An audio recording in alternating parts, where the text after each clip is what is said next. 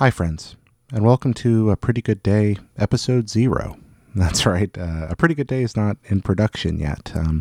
This is the first of our pilot episodes, which is going to serve as kind of an experimental test bed for what I want A Pretty Good Day to be. For those of you who are Pockets Full of Soup fans, you know that A Pretty Good Day is the new program that we're planning that's all about the most wonderful days of our lives and telling those stories. Pockets Full of Soup is a storytelling show that talks about the people we're thankful for. A Pretty Good Day talks about a different aspect of who makes us who we are. I think everybody listening can close their eyes. Don't do that if you're driving or operating an aircraft or a sharp blade or anything like that. But otherwise, close your eyes and think for a second about your life, and you're likely to have a few moments that stand out, that are moments you wish you could go back to and experience again and again.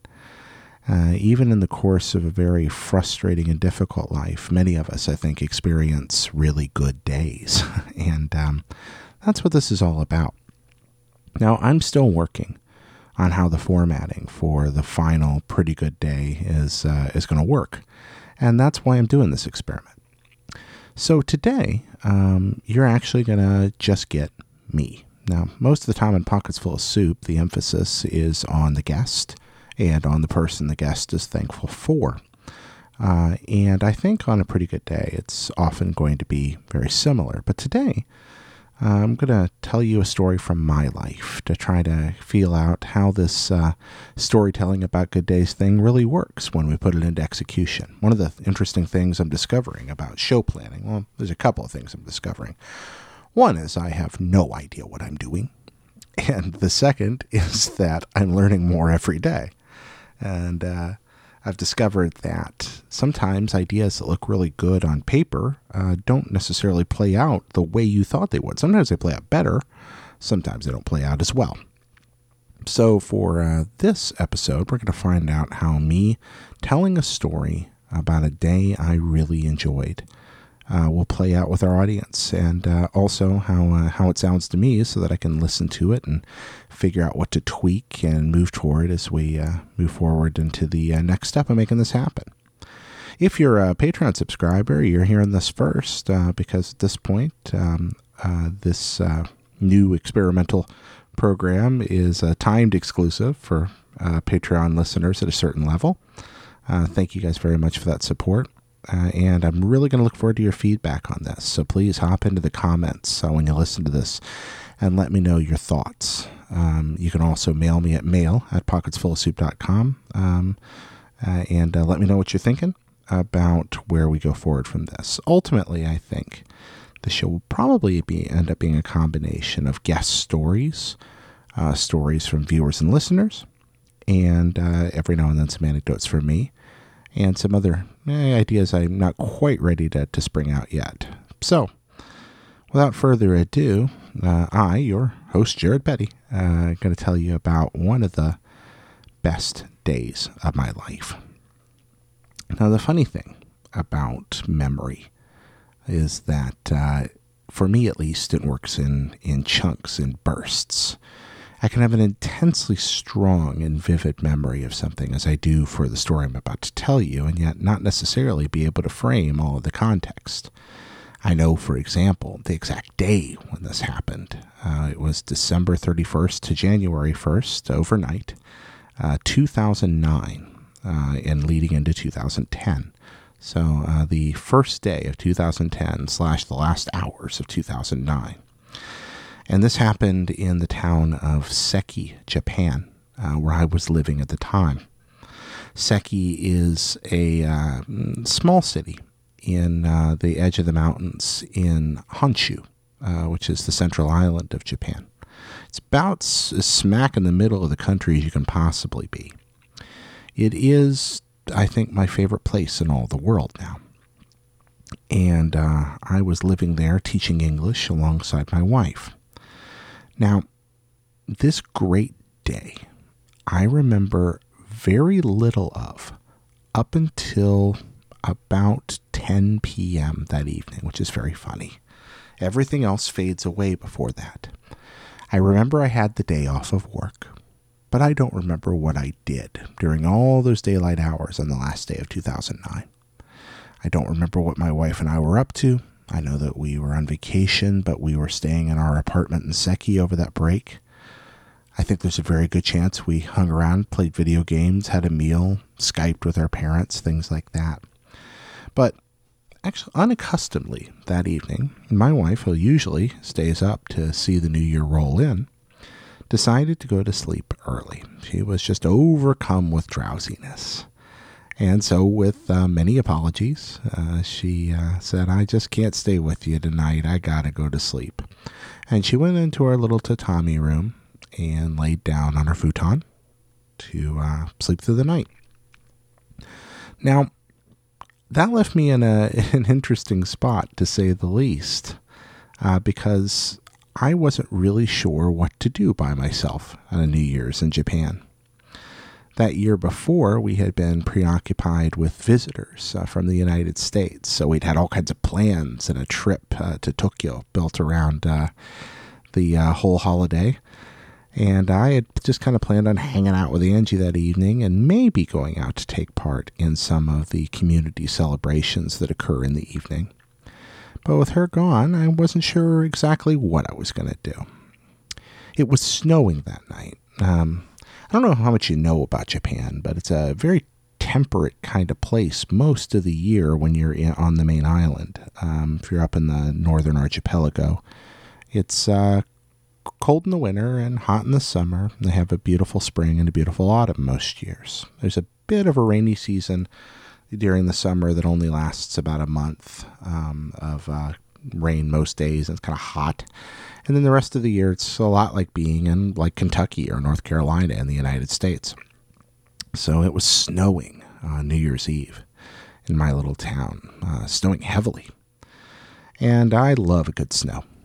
So I went and I pulled on my giant black pullover with my big hoodie and got as warm as I could, put my hands in my pockets, walked out the door into the street, and just walked from my apartment down toward the downtown, which is built along the edge of a mountain and a river there in Seki. I walked along expecting to see crowds of people. You see, in Japan, New Year's Eve is a really big deal, and there are all kinds of really exciting traditions built around it. A lot of people will go out with their friends and their families, and they'll wander the streets from a little before midnight, sometimes all the way till dawn when the sun comes up. They visit temples and they visit shrines. They go to restaurants. They go to bars. They go to friends' houses. They go here and there, greeting and eating and drinking and laughing and just celebrating the coming of a new year and everything that represents, all the possibilities. It's a time when people kind of let their hair down. There's some formality to it. When you go to the Buddhist temples, for example, there's a certain degree of ritualism, but it's ritualism with a huge smile on the face, a sort of a reverent ecstasy. And I really love the way that the culture embraces that night. But as I was walking along the streets in that thick and heavy snow, I didn't see anybody. And it was really strange, because I should have. I walked through one street to another and another down toward the Hanmachi, the old street in the downtown. My hands in my pockets, where I thought, surely I'll encounter people down there. They'll be wandering around and going to the businesses that'll be open all night, and a lot of the temples in the town are down there. And as I approached, there in the absolute silence, the only sound being my shoes in the snow, making that wonderful kind of crunch, with snowflakes falling heavily all around me, and yet still bathed in moonlight, because despite the fact the sky was heavily clouded, this moon was peeking through. It was really just a beautiful evening, the stars especially there for a while. I came on the edge of a street to a place where I saw an alley. And an alley's not right. A long, narrow path between buildings that went way longer than you'd think of an alley, like blocks and blocks down. Now, I have walked down this street 100 times, and I had never once noticed this little path. I stopped. There were flags on either side of the path covered in ice. I couldn't see what they said. And the path led way down this row of buildings and then into houses and far off in the distance, I could make out a very bright light of fire. And there, looming over it all, this mountain.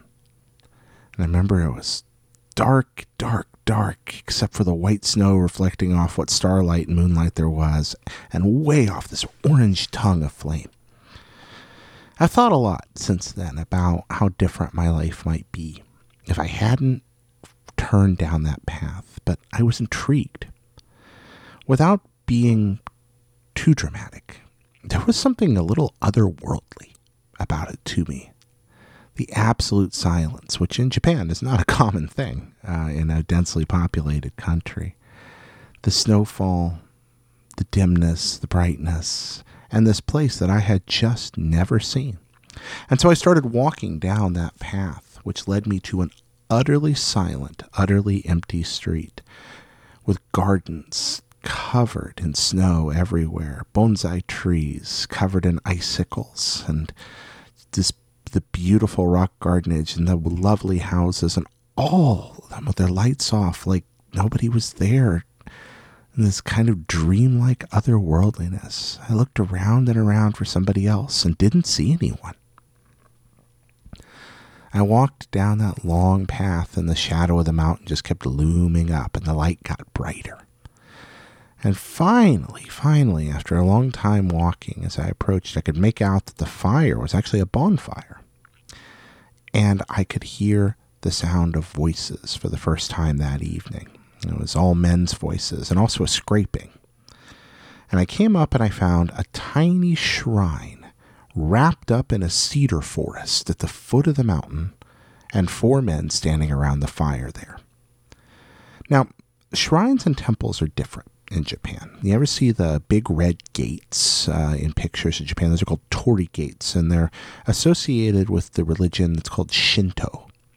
Shinto is a form of animism, which has to do with the connection between nature and life, and it's a religion that, while I've studied it a lot, I can't pretend to completely understand. But it's distinctive in some ways from Buddhism, especially Japanese Buddhism, which is a kind of a unique flavor of that philosophy that tends to be twinged with some religious overtones as well. Japanese people, many of them, harmoniously coexist with Shinto and Buddhism, both being a part of their lives. But there's some distinctiveness there, and the shrine here was a very beautiful place set in the cedar wood. Now, here's this thing about living in the mountains of Japan. The smell of cedar is absolutely everywhere. Anytime a wind blows down a mountain, you smell it coming through the windows of your house, or your classroom, where you're teaching, or anywhere you're taking a walk. But on a icy, cold, heavily snowy evening, the smell of cedar is just palpable and biting and wonderful. And this huge orange flame was rising up, and there was a man scraping the steps of the temple with his kind of long scraper thing to get the ice off of him. And he saw this gigantic, rotund American walking up, as did the other guys. And faces lit up with friendliness, bows and handshakes, and suddenly there I was, a 5th member of a group of friends standing at a shrine around a fire. One of them was wearing the garment you sometimes associate with like a lay priest there. I don't want to misrepresent the religion, but somebody that took care of the shrine. And everybody was munching on ika, dried squid. They offered me a piece, and I started eating it there with them. We stood around the fire. Now, my Japanese skills are terrible. They were a little better then, but they're still pretty terrible even then. And most people in Japan speak a little English, and so between my terrible Japanese and their terrible English, we stood there for a long time, making conversation, greeting, talking about where we were from, what we did, who we were. These gentlemen, all of them, young to middle-aged to older men, standing there, were just waiting at the shrine with the fire for the year to roll over. And we stood there, and they had sake to get them ready for the year. Sake, the delicious rice liquor. Had a little bit of that with him, and stood in the cedar forest listening to the wind cut through the trees and cause them to creak. And every now and then, the four of us would go from chatting to absolute silence. Because when you looked out from that fire and out into that street that was still empty and perfect in that snow, it was an enchanting beauty in that night that all of us, I think, despite the barrier of our language, recognized as something truly exceptional. And all of us every now and then would look up to the veil of trees that surrounded the shrine like a great circle and created this kind of wall above us, all the trees covered in snow, just completely white. And yet somehow, impossibly, despite the fact that snow was falling all around us, the stars were crystal clear above that fire. It was awe-inspiring. And we stood there in silence, sipping our drink and hanging around the fire to keep warm. And off in the distance, the bells began to ring. In Japanese Buddhism, the temple bells are rung 108 times to celebrate the coming of the new year. And people stand and come one by one to ring the bells. And in all the temples in the town, the bells began to ring. And that's when I knew the new year had rolled around. And there was a cheer with the coming of the year. And the men poured more sake and began to celebrate. I thanked them for their hospitality, and they thanked me for stopping by and discovering them.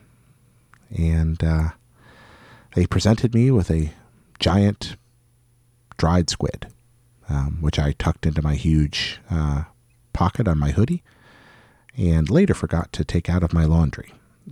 So if you want to hear a story sometime about what happens when you put a whole squid in your laundry, I can tell that one. But I stepped away and walked back up that magical path, and it was something about the ringing of the bells. As I stepped back out of that little alley and looked back to where it was again and stepped on, I looked around and the streets were suddenly full of people. People in the snow going everywhere, snow falling, people in their jackets and their coats and their finery, lovers holding hands, boyfriends and girlfriends, children running and laughing, old people huddling together and smiling. And it was good, and it was wonderful, and it was perfect. And everyone was looking for a reason to be joyful at the coming of the new year. I wandered along Hamachi for a while and cut down another street just at random. And there I found a small temple with a huge bell outside. And again, another garden of bonsai that were covered in snow. And laughing groups of people smiling and pouring this kind of sweet sake porridge that they make in Japan, which I was very glad to partake of. Everyone very hospitable and welcoming. The garden was bathed in light from a single open door in the temple where a monk with his back to us was facing a huge drum and an altar and praying. And one by one, people walked up to the bell and gave it a huge whack, one of the 108 hits, and it boomed over the community. And I met people and bowed and shook hands and talked and laughed and banged on the bell, turned around as the monk began to sing a holy song and beat on the drum, and words I didn't understand. But in his voice you could hear the conviction that something praiseworthy and extraordinary, something profound, was taking place and should be observed. That's one of the places that I think that it's good for a culture to still maintain its respect for the better natures of religion. And religion's a complicated thing. It's caused many harms for many people. But it does also serve as a beautiful reminder in its rituals, teaching, and most importantly, perhaps in its spirit manifests between men and women, one to the other, that there are times worth marking, seasons worth treasuring, and truths that we sometimes forget that can be brought into bright contrast by a song or a sermon or a prayer or a kind act done for another. And you could feel all that in what he was saying. So from the shrine to the temple, then back out into the cold, and then down a lonely path along the icy river there in the town. Nobody around again. I walked along under the lights under snow-covered sakura, the cherry blossom trees. Walked along, listening to the night and all its beauty, hearing the bells in the distance, and the people laughing. Once again, the crunch of my shoes. And in some way, those experiences touched me very deeply. And they have been with me ever since. I don't know if I've ever felt more alive than I did during that few hours when the year rolled over from 2009 to 2010. And I realized as I listened to myself speak that my words are inadequate to describe just what took place. Why should walking down a street and seeing a fire and going to a temple and hitting a bell and eating a squid, why should those things feel life-changing? But I swear something within me just clicked over a little bit that night. There was a time in my life where, while I was in the midst of great joy, there was also great difficulty.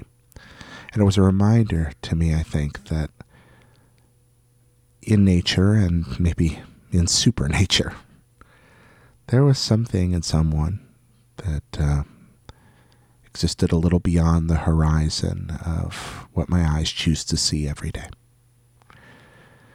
I saw in the people, and I saw in the moment a touch of the divine, and I was moved by it. That's subjective, of course. That's the way that things that happen inside us must be. I think most of the time, that's the way truth must be as we understand it, whatever that is. A reminder, perhaps, that it's way more important in that subjectivity, way more important to be good than to be right. Way more important to be kind, loving, and to feel a sense of childlike wonder than to worry about being correct. You could feel that in the world that night. Came home and my wife was still asleep. Kicked the snow off my shoes and the shoes off my feet. Went into my house. Sat. Thought. Prayed again. I don't know if I mentioned that, but yeah, at the shrine and the temple. And when I got home, I prayed that night. It was good for me. I went to bed. Next morning, I got up and told my wife all about it. Laundered my squid. And we celebrated the coming of the new year with a bottle, I kid you not, of Pokemon champagne. And that's the story of one of the best days of my life. It was a pretty good day. Yeah, it really was a pretty good day. So guys, the program will probably have other segments, and we'll probably invite other voices to share their stories, maybe themes. A lot of ideas to bounce around, but I'd love your feedback on what you'd like to see and what you thought of what you heard here. Hopefully me babbling for, half an hour or so hasn't proved too exhausting for your ears. Let me know as we move into the next chapter of this. And in the meantime, thank you very much for supporting us by subscribing and listening and everything else. Thanks for your help with Pockets Full of Soup. And I hope that you will also have a pretty good day.